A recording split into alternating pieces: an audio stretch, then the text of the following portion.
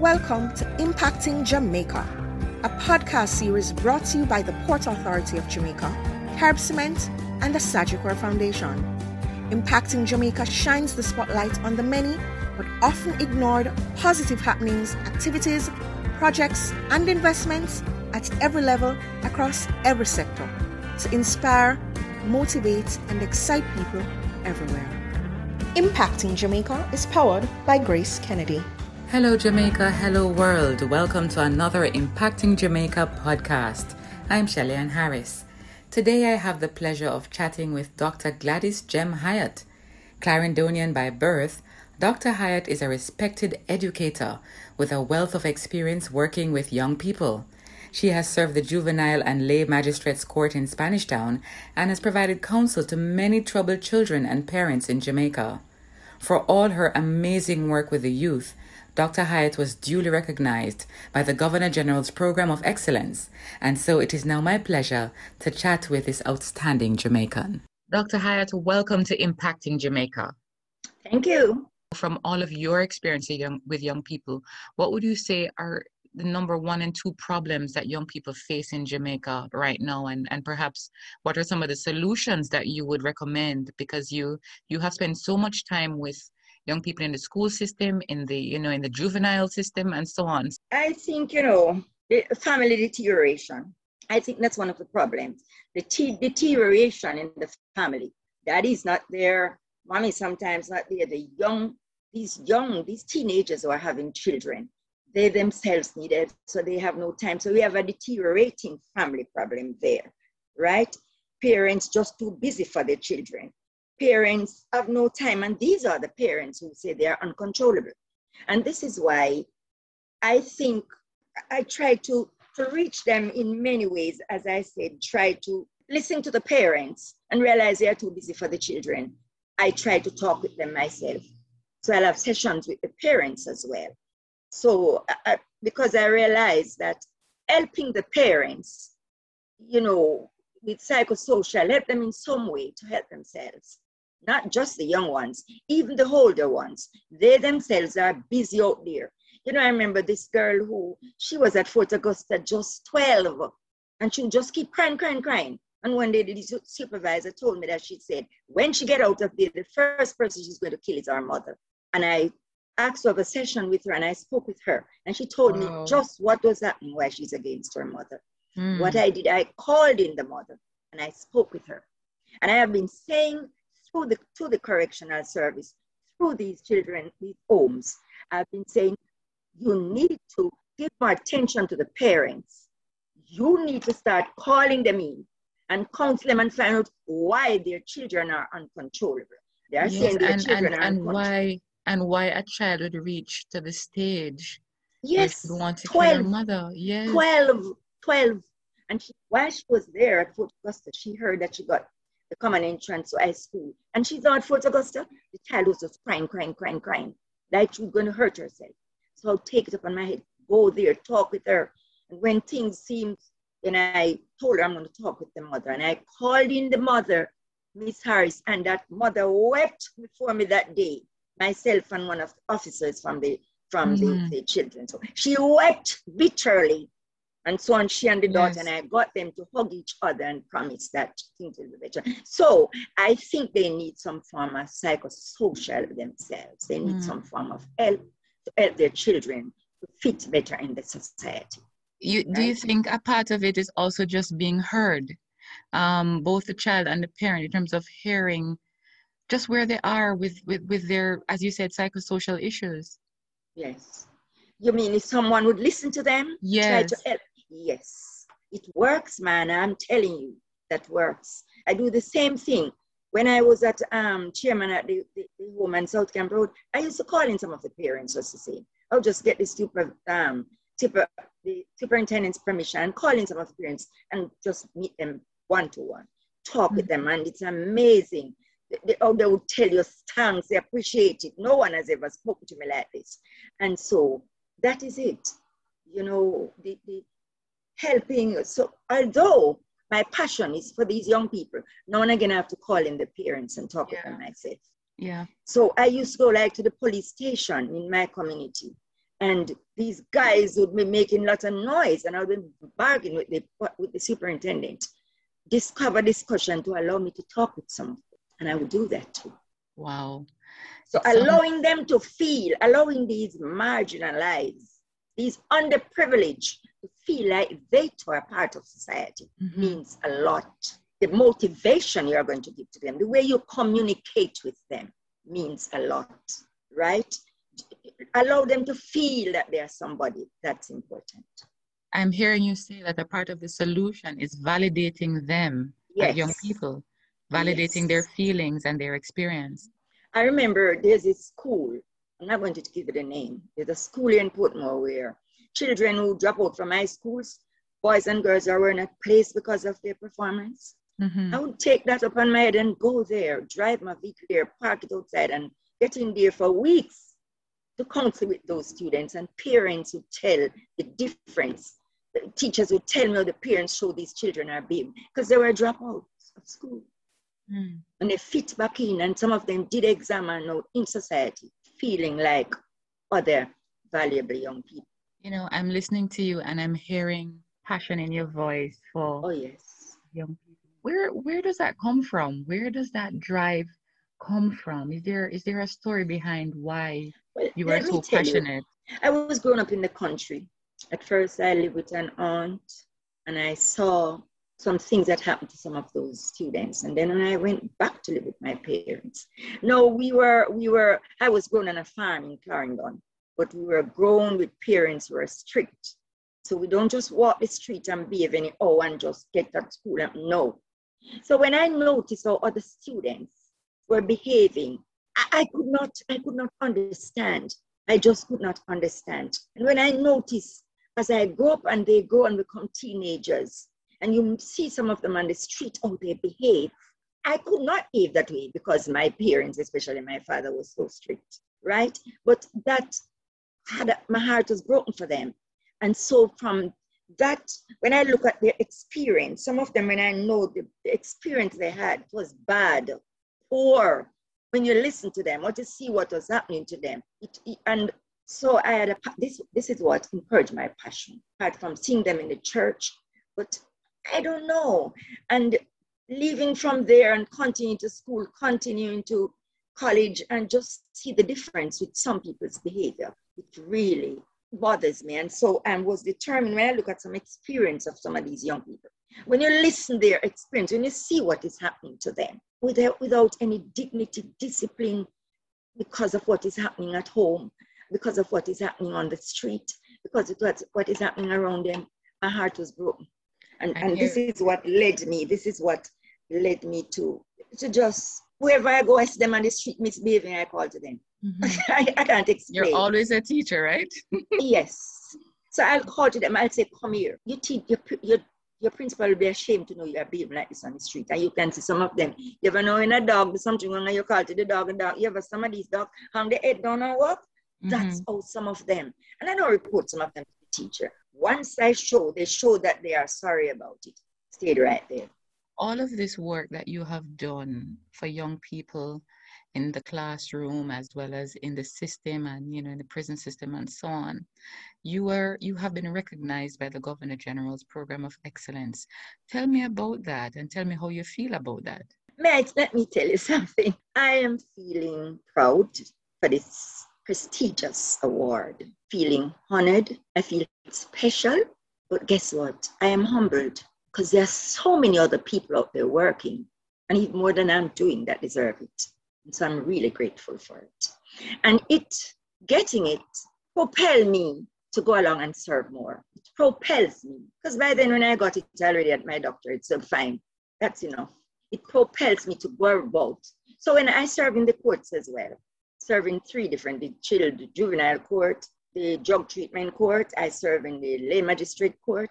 And when I listen to some of the problems in the court, I'll just sometimes say, look, let me talk with that one. I even call some of the parents and say, look, I need to speak with this, that, and that. So getting the Governor General's Award propelled me to do more. I think it's such a great acknowledgement of your efforts and, congratulations on behalf of all the Jamaicans and everybody listening to this podcast. Congratulations. We really do need more people like you who can really help children, young people to make the right choices, so they can impact Jamaica in a positive way, And so now, right now, we are, of course, in a world crisis with the pandemic, and our young people have been out of the system, well, not out of the system, but out of the classroom for over a year now. What advice do you have? Because it's very challenging to many young people in terms of not having access to a device, or the device is a phone, or the phone is shared between them and others. What advice do you have to young people and parents at this time? If I begin first, I have been saying even to my board members at the school I chair, and I've been saying to others, this too shall pass. And I've been saying to them, let us exchange fear for faith. So instead we're just fearful and it hurting us mentally and otherwise, let us build our faith a little more in the good Father. When I think of what is happening, if you notice, they're saying now there are 60, I think it's something like 60,000 children. Since there's no face-to-face classes going on now in Jamaica. Mm-hmm. They're saying, I think it's either, I hope I'm getting it right, but it's thousands of children out there who the ministry cannot find. Right. So what is happening to them? Thousands of them are out there. So I'm thinking, and I know some of them are in really deep rural Jamaica. They don't know what it is to have internet, much less to have tablets and iPhone and all that. So it's a problem out there. So yes, I'll say to the government, yes, you need to do more to help them. But I know at the school, again, where I chaired at school board, we got enough tablets that we're able to give back some that they could give them on to other schools. So I am simply saying it's going to continue to be a problem. Government should ensure the quickest possible time to ensure that the internet access is available to all students. But you and I know this will take some time. It's easier said than done, right? So we think of all of them out there who are having problems. In the community I live, sometimes you just see a number of the boys riding the bicycle up and down on the street enjoying themselves, right? So I think, yes, government has to try and play a better role by trying as much as possible to see if they can get internet. Since COVID is here, and we're not sure how long it is here to stay for, get internet in some of these remote areas by some means or the other. At the same time, we need to meet some of these parents. Some of them are now on the street begging. I spoke with my principal and tell you some of the parents, and they tell you they have nothing to give the children to eat. They have to be out there asking for help. And it's all because of COVID. Children are at home. They are not at school. Many of them not getting any benefit. I think what we should continue to do, the psychosocial, whatever is happening out there, we just have to continue to support each other. I can't just sit down and say I'm leaving it to government.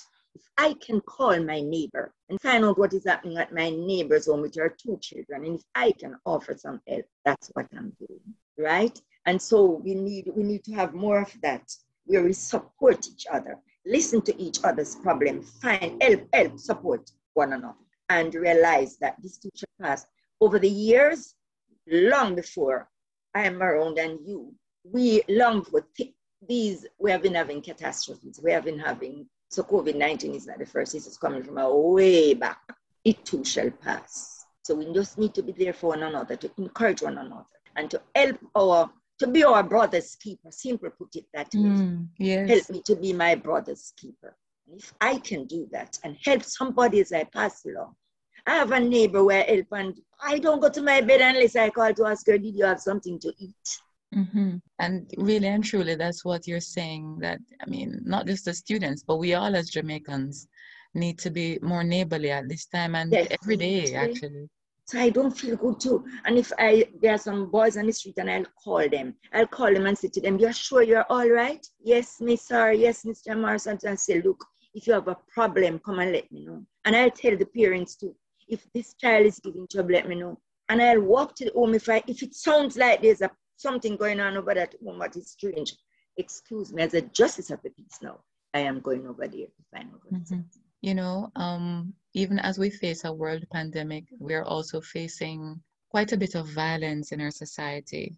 Oh, yes. Oh, unusual yes. violence, domestic violence, kidnapping of or young people and so on. Is there anything that, you've described a lot in terms of listening to your young people and just intercepting certain bad behaviors from early, but is there anything you'd want to say about that, the violence that we're now facing in our country? Well, it is there, and let me tell you, there's a school not far from me, and I realized talking with the guidance counselor that because we need to begin from there, that there were some boys in the school who were uncontrollable. No matter how she talk with them, no matter how the teacher talk with them, they just behave, just do anything before the teacher. And I can't tell you something she told me. And I said, look here, let me talk with them. I said, put up an appointment and went and counseled them for a while. And lies with the counsel to see what is happening, and she's satisfied that some of them are much better. So since we are the brothers keeper, we're going to offer as much help we can. Just a quick example. One morning I saw a young man passing my gate with a little boy, and he was cursing, cursing, and he's on his way to police station. And my father said, stop and said, what is happening? And he said, the mother took up the child, saying, come to me for the weekend. And she'd gone about her business. And he was getting on, and I spoke to him and I said, calm down. He went to the school and took the child from the school because he's taking the child to leave the child police station to police. And I said, calm down. And I said, take back the child to school. It was near to exam. Take back the little boys now, take him back to school and let me talk with you. And I spoke with him, advised him what and all like that.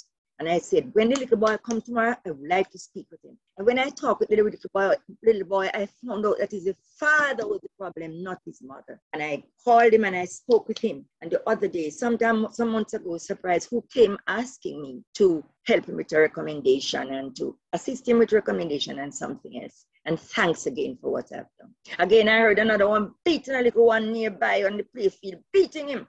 And I called him and I said, what is happening? Leave the home from when and she can't find him. And I said, that's not how you deal with it. I said, that's not how you solve the problem. And I talk with her and I talk with the child. And I said, if there's another problem, let me know. If not, I'm going to report it to the police or I'm going to call CDA because that's child abuse.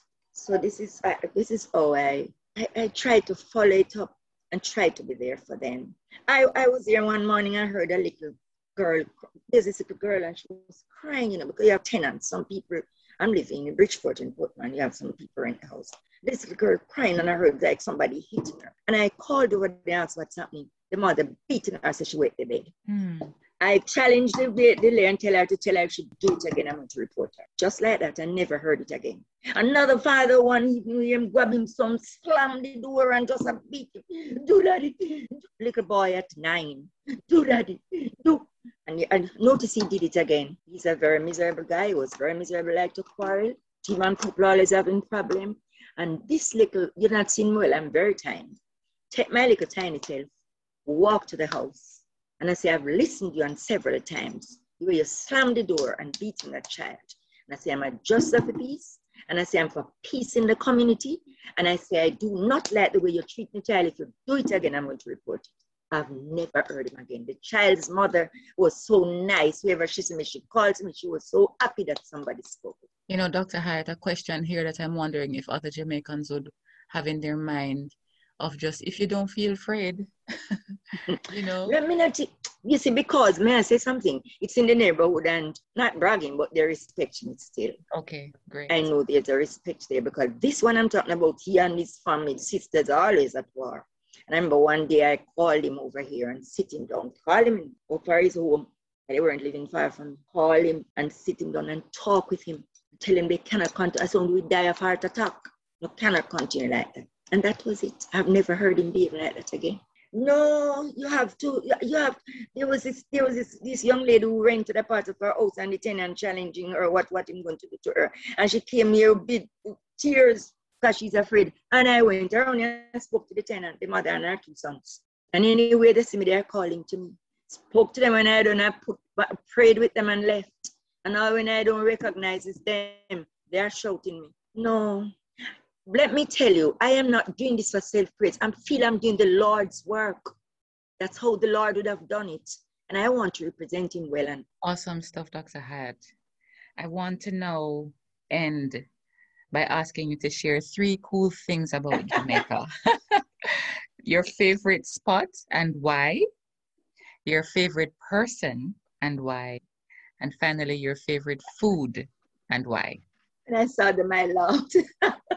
All right, my favorite spot is in my backyard. I enjoy when I get home or on holiday and so get around to my backyard, take a folding chair and I just sit under one of those, sit as Papa special tree there and sit under it and meditate.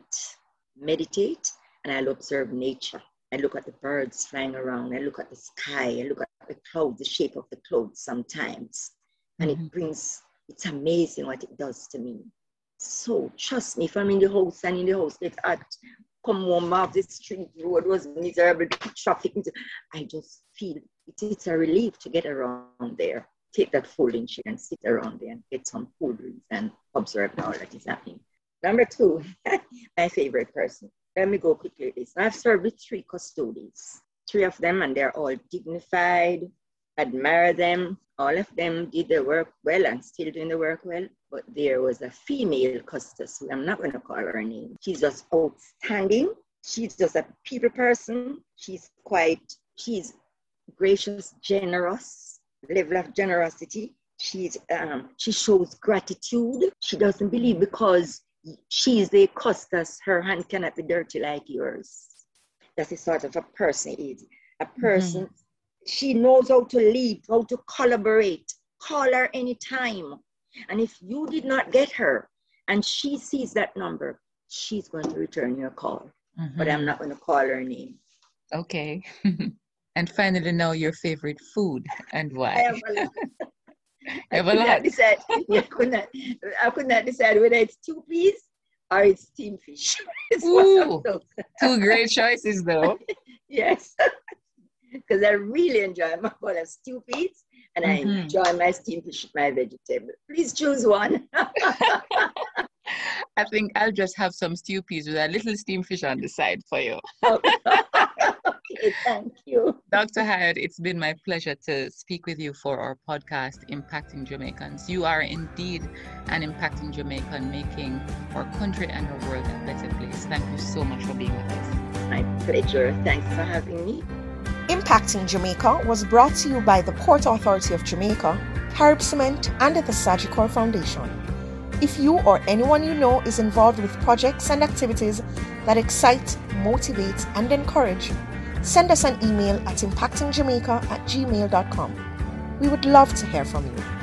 Do join us again for another in the series on SoundCloud, Google Podcast, Stitcher, or on Deezer. You can also visit us at impactingjamaica.com. Impacting Jamaica is powered by Grace Kennedy.